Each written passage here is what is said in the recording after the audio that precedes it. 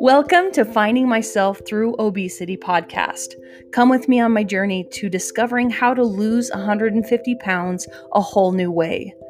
We can learn how to truly connect with our souls. We can uncover layers of beliefs that aren't serving us anymore so that we can let go of the weight for good.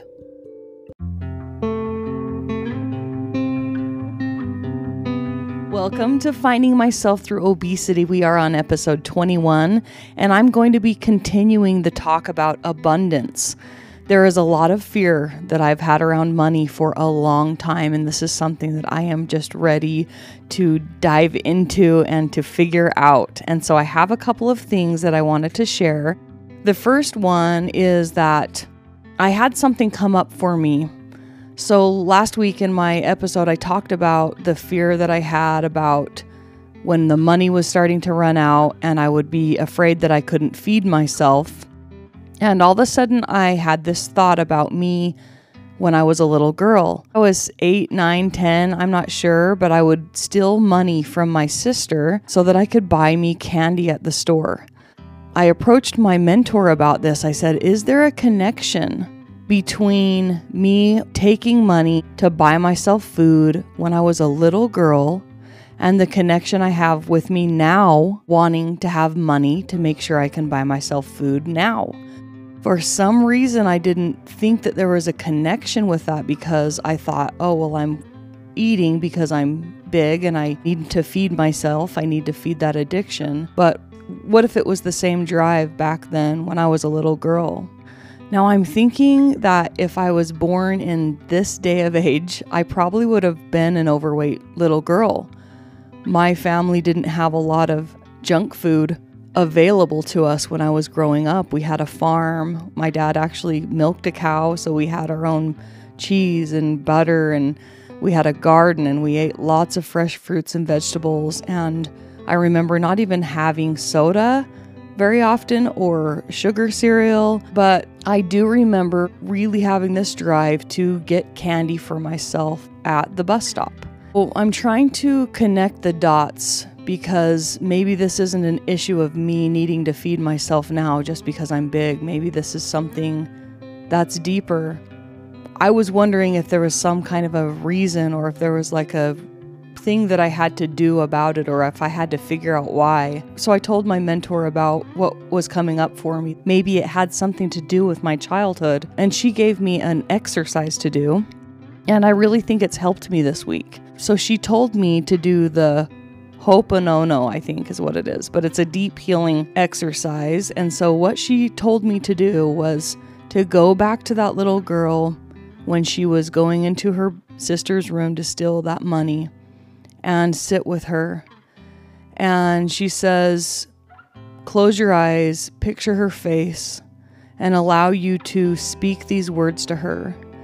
And so I did that, and I could picture her, and I said, Alicia, I'm sorry that you feel like you need to steal this money. I'm sorry that you're hungry. I'm sorry that your needs aren't being met right now. I'm sorry that you feel like there's more that you need to have in your life, that you don't feel complete or full. Then the next thing she said to do was move on to, Alicia, I forgive you for taking that money. I forgive you for doing whatever it took to get those needs met. I forgive you for stealing money from people. I forgive you for stealing candy at that store. And I had a lot of things come up that I had done that were dishonest, that had to do with making sure I had money so that I could buy food. Anything that I did that was dishonest, that had to do with money and kind of like hoarding money just so that I could have the ability to buy this food. It's interesting how I was identifying as this good girl who did everything right, but for some reason I didn't have a conscience for things that I didn't get caught for, if that makes sense. So I'm really working on that. And then the next thing was, Alicia, I thank you for. And so I was able to sit there and say, Alicia, I thank you for being so loving. I thank you for doing what you had to make sure that your needs are met. And I'm not exactly sure what I said. I didn't write it down, but it was very powerful. So I'm kind of just reliving it with my eyes closed and going through to that girl and trying to heal that guilt that I have and that need for this dishonesty and this scarcity mindset that I have around buying myself food. Then the last part of this little exercise is you say, Alicia, I love you. And you sit in the feeling of love for her. Give her the love that no one gave her back then, the love that she was wanting and needing, that she felt like she wasn't getting. And so there's 4 steps. I'm sorry, I forgive you, I thank you, and I love you. And I'm so grateful for that. It was very healing for me. I don't know, I think that I felt like there was a deeper reason, but maybe I just wasn't getting my needs met, and that food was a substitute for that.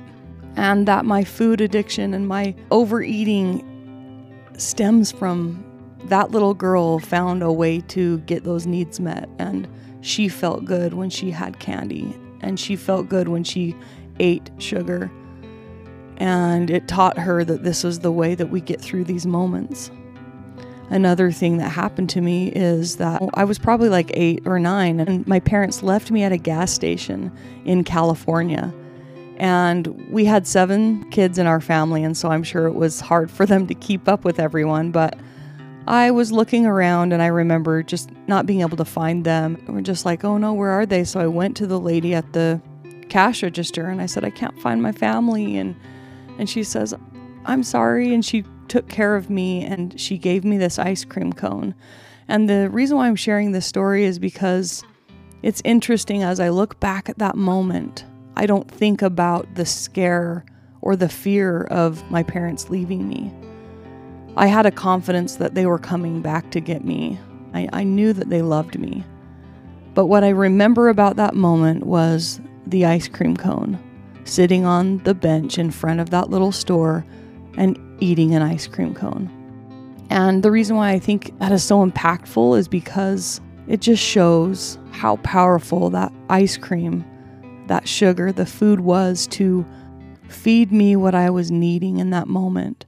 Angel giving me this idea to reconcile with myself, with the little girl inside of me, to forgive her and to let her know that she doesn't have to turn to that anymore, that I'm here for her, that I love her, that I'm showing up for her now. It is so powerful.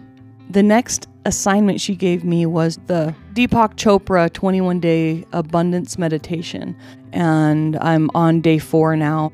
The last thing that I wanted to share today is that after doing this healing work in my childhood, it made me realize that I could see abundance as being like this circle, and the circle is constantly turning all the time. And every single time I would take something, that circle would have a fracture.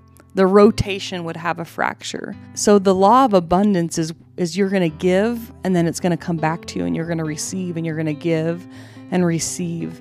And I was constantly taking, and I didn't realize that I was fracturing that constant return for me, and no wonder why I have always struggled with money.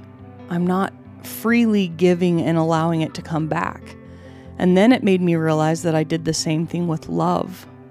I had to be the best. I had to be the favorite. If I wasn't everything to you, I was nothing to you. And I was thinking how much more happy my life could have been if I would have known that I could give love and I could expand it. I could have invited my sister to join in on this love that I am feeling and share the love with her instead of taking it all.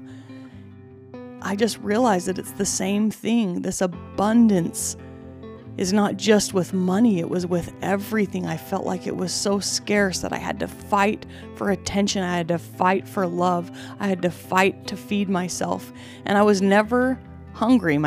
We never went hungry. My family always had food, but it was these certain foods that I was looking for to feed the needs that I had for some reason, those emotions that were not being met. And I had a little moment with my 8-year-old self. I asked her if there was anything she wanted to tell me. And she says, I just want to be seen. And she was explaining to me that she was put inside of this box and that her personality and who she is doesn't fit in that box, and that she had to shrink herself down to fit into that box. It just makes sense to me. And that's why I love this work, because I'm learning to trust myself. I'm learning to listen to myself. And I'm learning that I'm not just crazy. Things happen for a reason. I'm eating for a reason. Even though those reasons were lies and they weren't even serving me, I have to forgive myself and be kind and compassionate to me, because I didn't know any different. I didn't know how to get through those moments in any other way. And so I'm grateful that I could say, Alicia, I'm sorry for all the things that you were feeling, that I didn't give you, that I wasn't taught to be able to give to you, that you looked for in other people. And Alicia, I forgive you for all the things you did to survive. All the things that you did that you felt guilt for, that you held on to, that you tried to cover up and hide. The things that you felt shame for, but you never could bring to the surface. And Alicia, I thank you for taking care of yourself and continually showing up. And I thank you for your big heart and for your ability to love. I love the compassion and the care that you have for other people. I love that you are getting out of that box and that you're exploring and seeing what else there is for you in this world. I'm grateful you didn't give up and you kept searching for answers. So thank you to the little me. I have had some amazing experiences this past week since I did this work. When I have fear around money, I just picture this circle in front of me. I picture my arms out to God saying I'm ready to receive. And I picture that I have to flow out to have it come back to me. And I remind myself, I choose to stay honest. I choose to stay grateful. I choose to believe that there is more out there for me. I choose to let go of the fear and trust that God knows what He's doing. I'm going to try not to fracture that circle and that flow of abundance. And it's not about perfection. It's about coming back to alignment when you find yourself back in your old patterns or find yourself in a fear place again. It's just a reminder to come back to center. And I am feeling so hopeful. I'm feeling a change inside of me. And I knew that this layer was here, and I knew that I'm sure there's more underneath that, but really feels good to let go of this layer, to get to the bottom of it and see that it's just something I needed to release.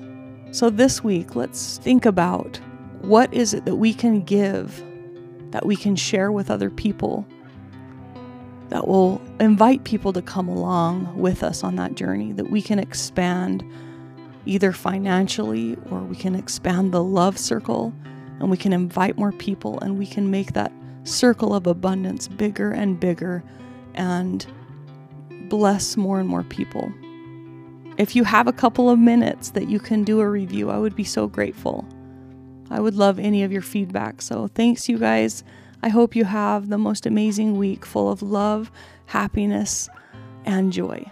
I'm trying to hold my breath. Let it stay this way. Can't let this moment end. You set off a dream in me, getting louder now. Can you hear it echoing? Take my hand, will you share this with me? 'Cause darling, without you, all the shine of 1,000 spotlights, all the stars we steal from the night sky will never be